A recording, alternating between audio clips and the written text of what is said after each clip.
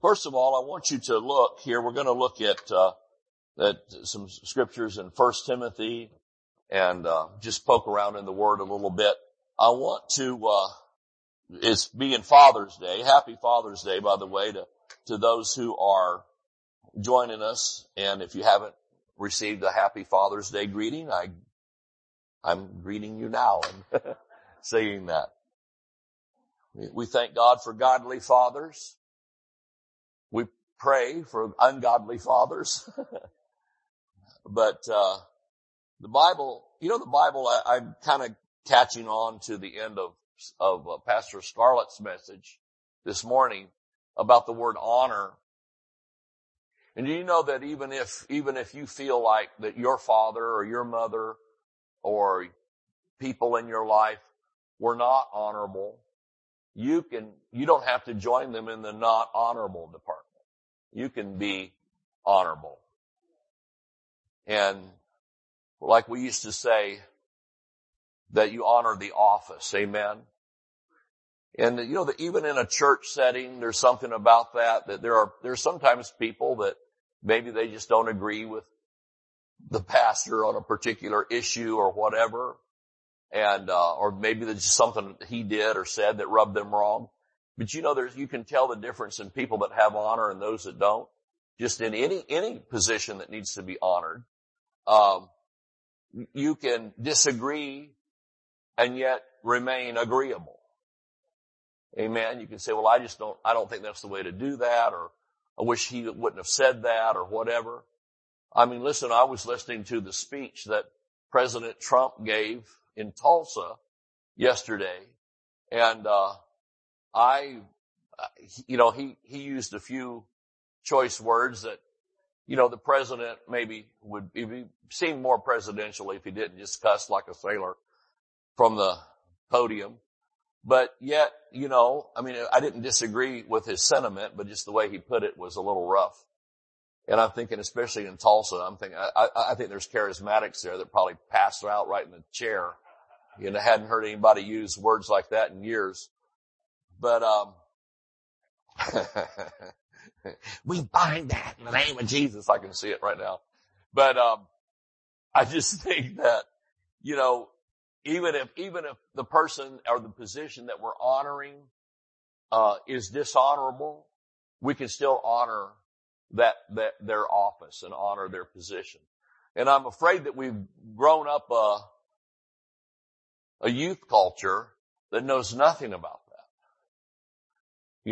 And it's always been there. I remember the riots of the late 60s and the photographs of the young people with a obscene gesture right in the face of the National Guard and that kind of thing.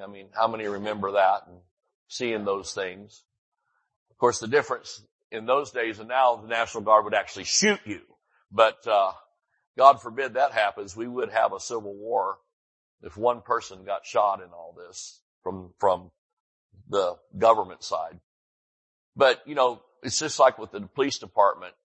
Even if there are some police officers that behave in a way that's dishonorable, you still honor their place in culture. And Paul tells us to do this in Romans. In Romans 13, he talks about honoring the government. And I love what Pastor Scarlett shared about that man who had a government position in Panama City, and that when her father was praying about him or whatever, was told, you show respect even if he doesn't. And there's just something about that, isn't there, that is just right. It's a right thing to do. Amen? And so there's been men in office in the government and so forth, and we're talking about fathers today, but this kind of goes along with it. There's been men in office that I didn't particularly like, but I tried to be careful what I said about it. Amen. I could say, well, I don't agree with that policy or that decision or that attitude, but I still honor the office.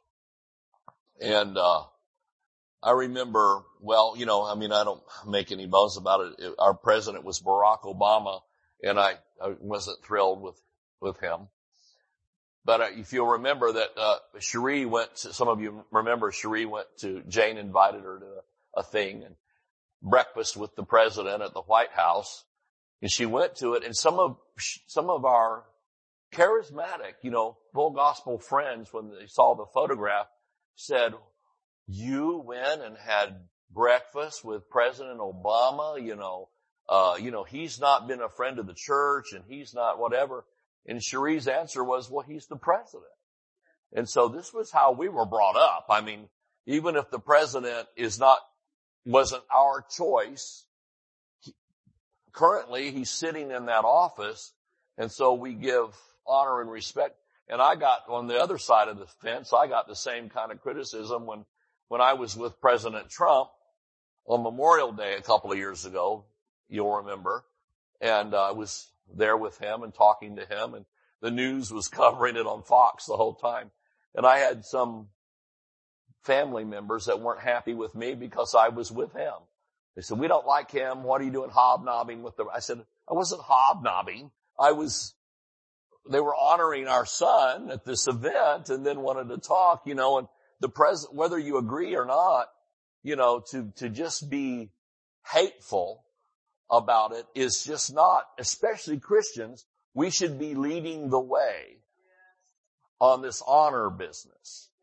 So I'm kind of borrowing your theme. And I can do that. We're married in everything. All right.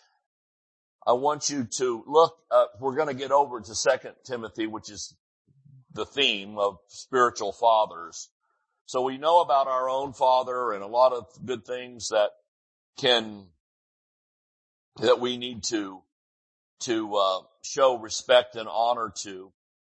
We'll just work our way through this. Look at 1 Timothy 2 and verse 1. Now, this whole letter from Paul to Timothy is as a loving mentor, a father in the faith, a spiritual father. I'm grateful for the spiritual fathers that I had in my life. It's helped build me to what I am in ministry today. And of course, starting with my own actual father, he was my first mentor in life, amen, and showing me the ropes, how to survive in school and how to survive kindergarten and first grade and all through, and how to treat women and those things, amen, how to treat an automobile, how to treat a home, how to be frugal and all the great things that fathers can teach their children, amen.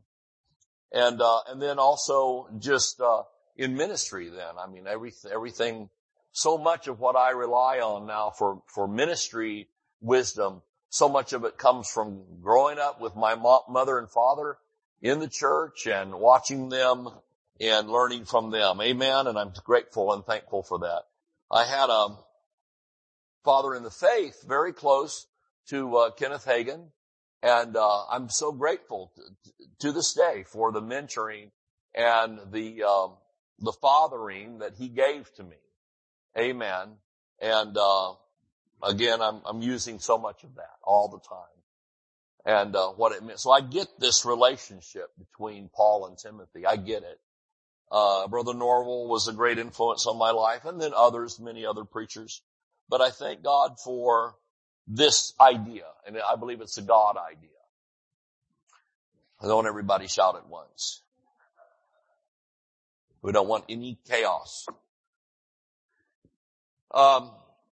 So the theme, however, I think for any relationship to survive, whether it's a natural father and son, father-daughter, any spiritual relationship, there has to be respect, mutual respect and honor. Amen.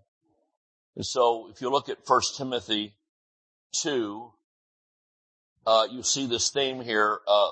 Paul said, "I exhort therefore that first of all, supplications, prayers, intercessions, and giving of thanks be made for all men, for kings and for all that are in authority. So I've heard people say, well, I'm praying for our president. I don't like him, but I'm praying.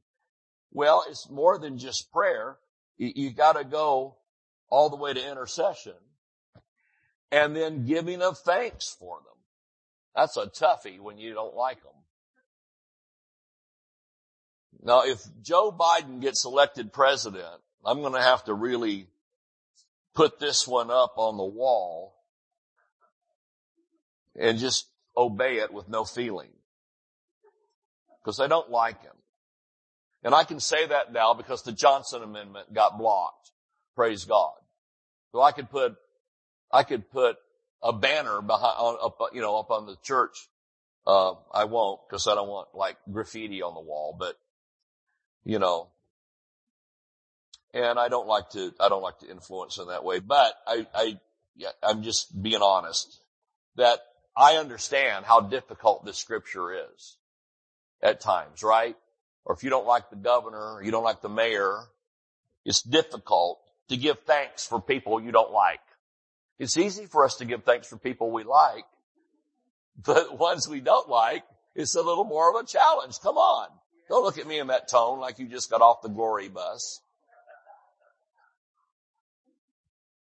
Whatever do you mean, Pastor? Come on. We all struggle with this one, don't we? And I hope I don't have to eat my words, but I probably will anyway. Who knows? For kings and for all that are in authority. How many? All that are in authority. Why? That we may lead a quiet and peaceable life in all godliness and honesty. For this is good and acceptable in the sight of God our Savior, who will have all men to be saved. That would include kings and people of authority, and to come unto the knowledge of the truth. Praise God. So that would be one way you could pray for a king, a captain, somebody with authority. You could pray that they would be saved and come into the knowledge of the truth. Now, this is not something that your emotions might always agree with, because sometimes you wouldn't be too upset if they didn't get saved and just went to hell. It's you went by how you felt. But we don't go by how we feel, and we're not supposed to tell people to go to hell. We're supposed to point them to heaven. Amen. So if you have to get mad and have a fit, do it, but then come back here and repent and pray and get it straight. Amen. All right. So here we have so much instruction from Paul that I don't have time to do it all tonight, but we have so much great instruction from, again, a loving, mentoring father to a spiritual son in the faith about how behavior should be in life and in the church. And it's full of honor and it's full of respect. Isn't that beautiful? And so much of this is in almost every credentialing, capacity. You'll see so much of this scripture there about if any man, for example, in chapter 3, if a man desires the office of a bishop or an overseer, he desires a good work, and he talks about being blameless, the husband of one wife, that kind of thing. Amen? And so that means if somebody's going to be an adulterer, then they shouldn't actually be in a position of leadership. It would be great if some preacher sometime before he commits adultery would be honorable enough to tell his wife, I think I'm going to go commit adultery, so therefore let's just break up now so that it's not so devastating. Secondly, resign the church, get out of the ministry, and get out of sight and shut up before you do all this horrible thing. But no, they wait until the TV cameras are on and then they do it. And do such havoc and damage. And, I have heard, may I just soapbox on this a minute? I have heard my entire life so much talk, especially in our precious Word of Faith movement, about, well, the gifts and callings of God are without repentance and people make mistakes and they need to be, reinstated and all that. There's a truth there. But the other truth is that there are requirements for leadership. And nobody wants to talk about anymore that side of it. And it's always walking in love. Well, my question has been for 35, 40 years of ministry, who's walking in love towards the congregation? Who's walking in love towards the wife of some joker that has, been abused and used and misused? Who's walking in love towards them? They seem to get pushed by the wayside, and all this pity pours out on the guy that's made a mistake. I told you I was going to soapbox. Probably ran the anointing right out of the building. But is anybody with me on this? I mean, yeah, there's forgiveness, and I believe that there needs to be restoration. People don't need to be kicked aside, at the most vulnerable time of their life.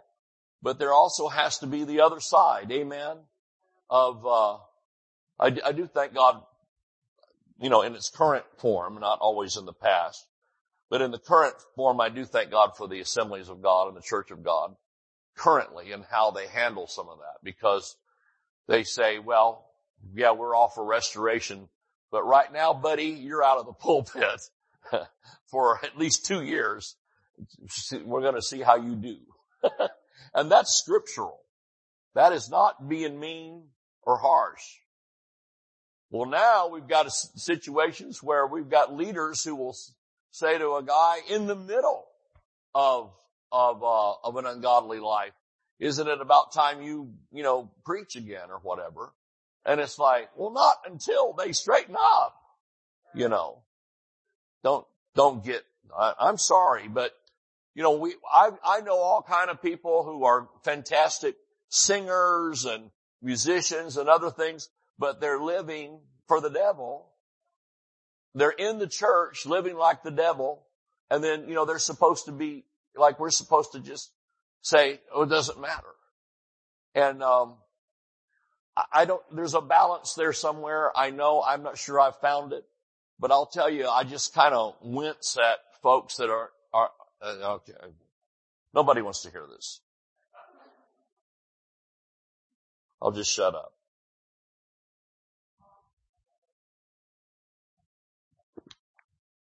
But,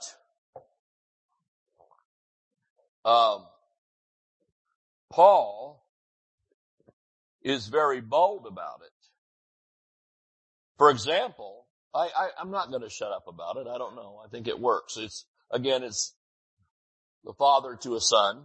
It's good advice, right? If it wasn't if we weren't supposed to know about it, it wouldn't be in the Bible.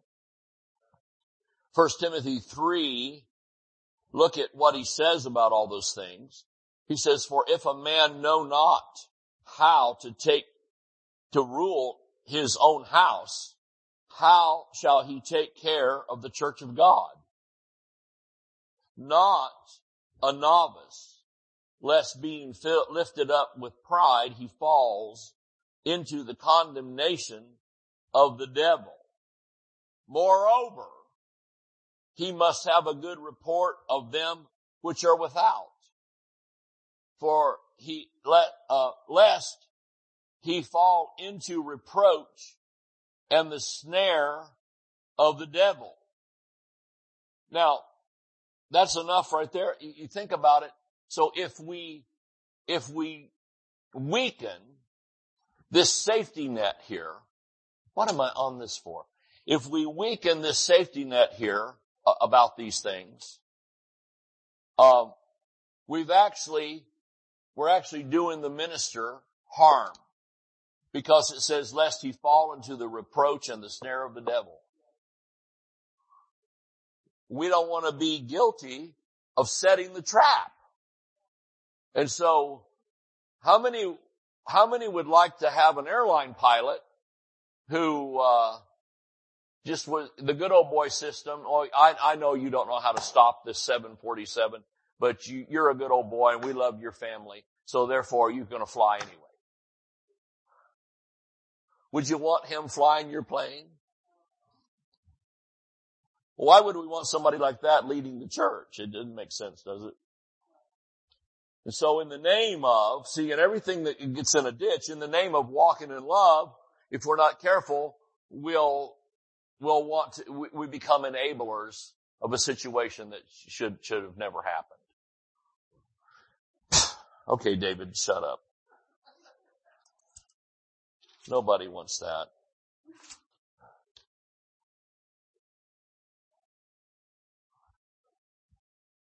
The truth is,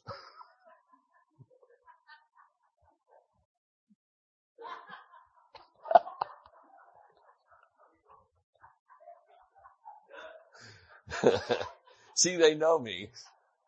The problem. The truth is, if you got up at most ministers' conference and read those verses, half the place would have to resign.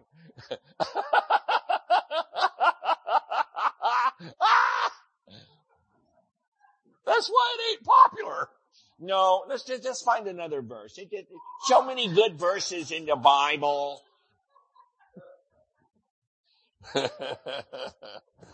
Woo! All right. Now we go more. This gets worse before it gets better. Look at chapter 5 of 1 Timothy, verse 1. Here we have some behavior tips from the Apostle Paul. Rebuke not an elder. Wow. How about that for today? Phew. Now, the way I was brought up on this, even if old brother so-and-so and old sister so-and-so was wrong in the church, my mother, I can hear her telling me, if I got a little snippy or a little attitude, how many know that, 17-year-olds can get an attitude? I get a little attitude. She'd say, you don't talk to them like that. And I'd say, well, I don't like what they said. She says, I don't care. They're an elder and you don't rebuke elders. She says, you don't rebuke elders even if they're wrong. You don't rebuke them. Isn't that something? You just, you work around it some way, but you don't. And boy, have we got a generation now that'll just talk any old way to anybody. It's just an amazing thing, isn't it? Rebuke not an elder, but entreat him as a father, and the younger men as brethren, the elder women as mothers. This is the way the church should look. The younger as sisters, with all purity. Honor widows that are widows indeed. But if any widows have children or nephews, let them learn first to show piety at home and requite their parents, for that is good and acceptable before God. And then he goes on about, rules for widows and marriage and things. Anyway, I just wanted you to see that the tone of that in this letter, again, from a loving father in the faith to his son in the faith, on how the church should run. This is the way the home should look. This is the way the church should look. Amen? The church house, in so many circles, has been the place of much hurt feelings. Amen? It's been a place of division. It's been a place of carelessness. And it shouldn't be. The church should lead the way and the example. Amen. On love. And love doesn't mean just anything goes and everybody takes a ticket for the microphone and all that. That's not walking in love because there's no leadership there. But just in behavior, amen, and how to answer folks. And my dad used to tell me, I was telling Scarlett this the other day, driving home from the Panhandle, that, my dad used to say, you catch a lot more flies with honey than you will vinegar. And that is the truth, isn't it? And, in other words, you'll attract more folks unto you. You'll be somebody folks want to see. It's not a good thing if you enter a room and everybody turns their back on you and kind of huddles in the corner. There's something wrong there. When you walk in the room, you want folks to come and greet you and hug you and smile at you. Glad to see you. And how are you doing? Amen? So if we practice this, and we do in this church, but it just bears repeating. Amen? We practice this, there's rich reward for it. Brother Hagin used to say, you never go wrong erring on the side of love. Give everybody possible a break.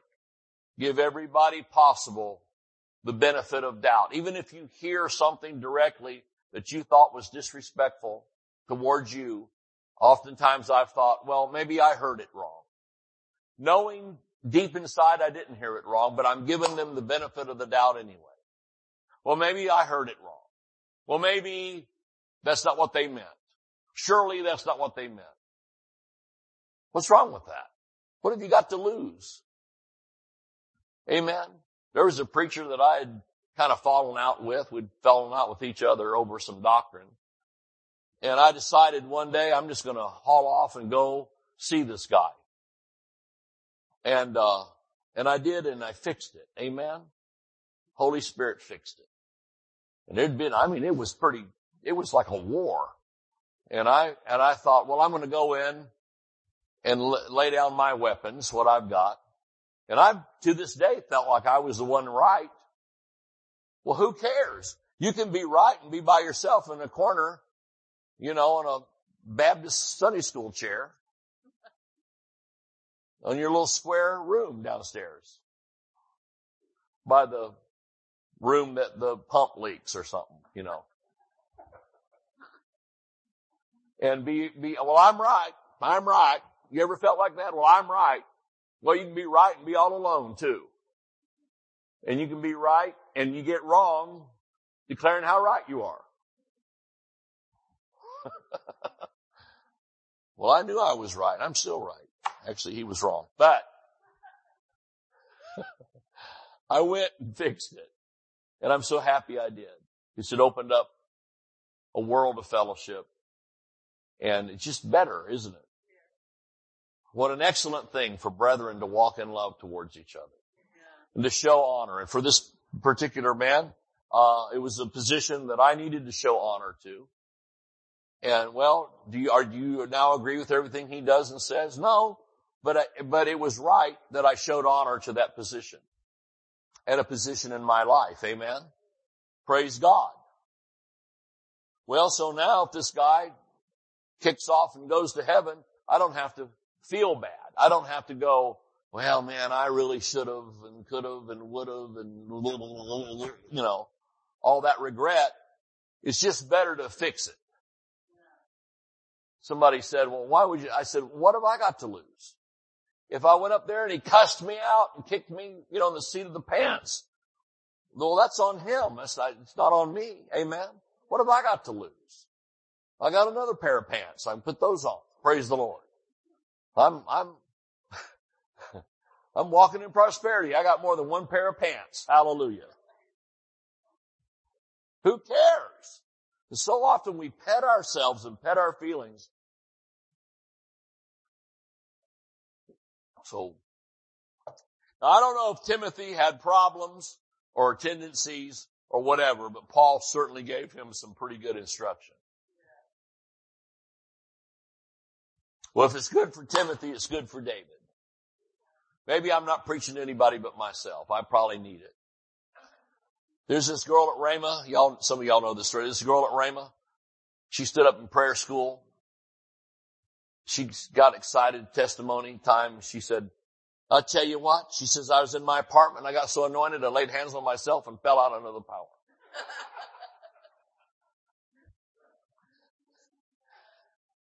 That's powerful, isn't it? You knock yourself out. And sometimes I need to preach to me. Sometimes the best sermons I've preached, people tell me, they didn't know, is like, he said, man, you had so much passion, you were on fire, that was so great. And I'm thinking, well, that's because I'm preaching to myself. I'm trying to straighten me out. And that's when it becomes, more hot. 2 Timothy. And, I want you to hear the tone of this. Again, spiritual fathers. Such good things. 2 Timothy chapter 1. Paul, an apostle of Jesus Christ, by the will of God, according to the promise of life, which is in Christ Jesus, to Timothy. Now listen at the language of this. I love this. To Timothy, my dearly beloved son, grace, mercy, and peace from God the Father and Christ Jesus our Lord. I thank God, whom I serve from my forefathers with pure conscience, and without ceasing I have remembrance of thee in my prayers night and day. So a real father in the faith will pray for his spiritual sons. Now there's some weird thing going on. It's been going on for a few years now of these guys that declare themselves spiritual fathers. And then they tell their sons, all this pledge of allegiance they want. Some of them have even charged entry fees to be an official son. You have to bring them so much money, and then you get the code to the back room door, It's the truth. And those things always end up weird and end up bad. I believe that a real spiritual parent and spiritual child relationship develops naturally, is organic, and God arranged. I'll tell you something about Brother Hagin where I was concerned, and I know it's true for everybody. He never demanded anything from any of us. And so, that would make you want to do more. Instead of, you didn't pay this isn't the mafia. Right. Where, you gotta bring the Godfather tribute money or you're dead, this isn't like that. And when you make it like that, that's when it's no longer in Scripture. Now you're off into actually it's the beginnings of a cult, to be honest. Yeah. It's the beginnings of a cult. If you ever go to a meeting like that and they serve Kool-Aid, don't drink it.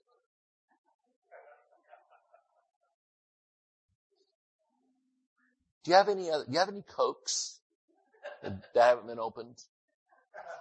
Because I don't really like Kool-Aid. Greatly desiring to see you, being mindful of thy tears, that I may be filled with joy. When I call to remembrance the unfeigned, which means not plasticoated, not faked, not just some religious air, that is in thee. That's the kind of faith we want, isn't it? Unfeigned faith. Just real, authentic, untouched, unretouched. We don't want it airbrushed. Like the cover girl on the magazine. Amen. Unfeigned faith that is in thee, which dwelt first in thy grandmother Lois. That was my grandmother's name, Lois. She's in the Bible. And thy mother Eunice. My mother's name is not Eunice. Thank God. And I am persuaded that is in thee also. Wherefore, I put thee in remembrance. Now, this is the other thing I want to show you about a spiritual father, is they'll see what's in the son or daughter, spiritual son or daughter, they'll see that, and they'll see this, they see beyond the surface. Brother Hagin, in my story, he was always telling me, and reaffirming my call, my anointing, my office that I stood in. Amen. And would see past, I was a kid, but see past my immaturity, see past my flesh, see past a lot of things to say, I see the faith that's in you. I see the good that's in you. Where others were saying, get rid of him. He's bad. Brother Hagin stood by me. I appreciated that. Wherefore, now this is the good part. Is this making any sense tonight? Yes. Wherefore, I put you in remembrance that thou stir up the gift of God, which is in thee. Now, if you don't believe in the laying on of hands for the purpose of transferring some things, then you can get an X-Acto knife and take this scripture out. But here it is, the gift of God, which is in thee by the putting on of my hands. So, when we call people forth for licensing and ordaining or just a word from the Lord in a way, and we lay hands on them and we, send them forth, and it's a serious thing. It's solemn.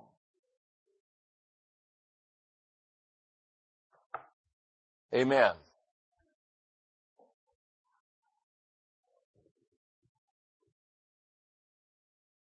I was standing when they laid hands on me and Waimama for the bishop ordination. I had a guy standing next to me, and I don't know if I should tell this or not, but I think I will. I had a guy standing next to me, and he said, just kind of under his breath, he was a friend of mine. He says, I'm going for archbishop next. There's not any archbishop, but he says, I'm going for archbishop after this. Under my breath, I leaned back and I said, what day were you circumcised on? Paul said he was circumcised on the 8th day. I said, what day were you circumcised on? He goes, I don't know. I said, you don't qualify. It doesn't work. You better just be happy with this and shut up. It's okay to have a sense of humor. But overall, we need to honor and respect these things. Amen?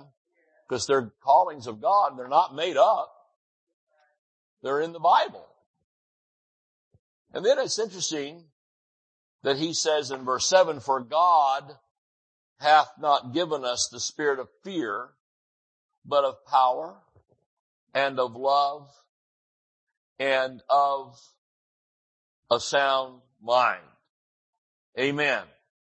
And he goes on and gives some other words and talks about things and so forth. He shares with him some intimate details of those who have betrayed him and names their names. How horrible to be the person that got named in the Bible eternally as the person who betrayed the Apostle Paul.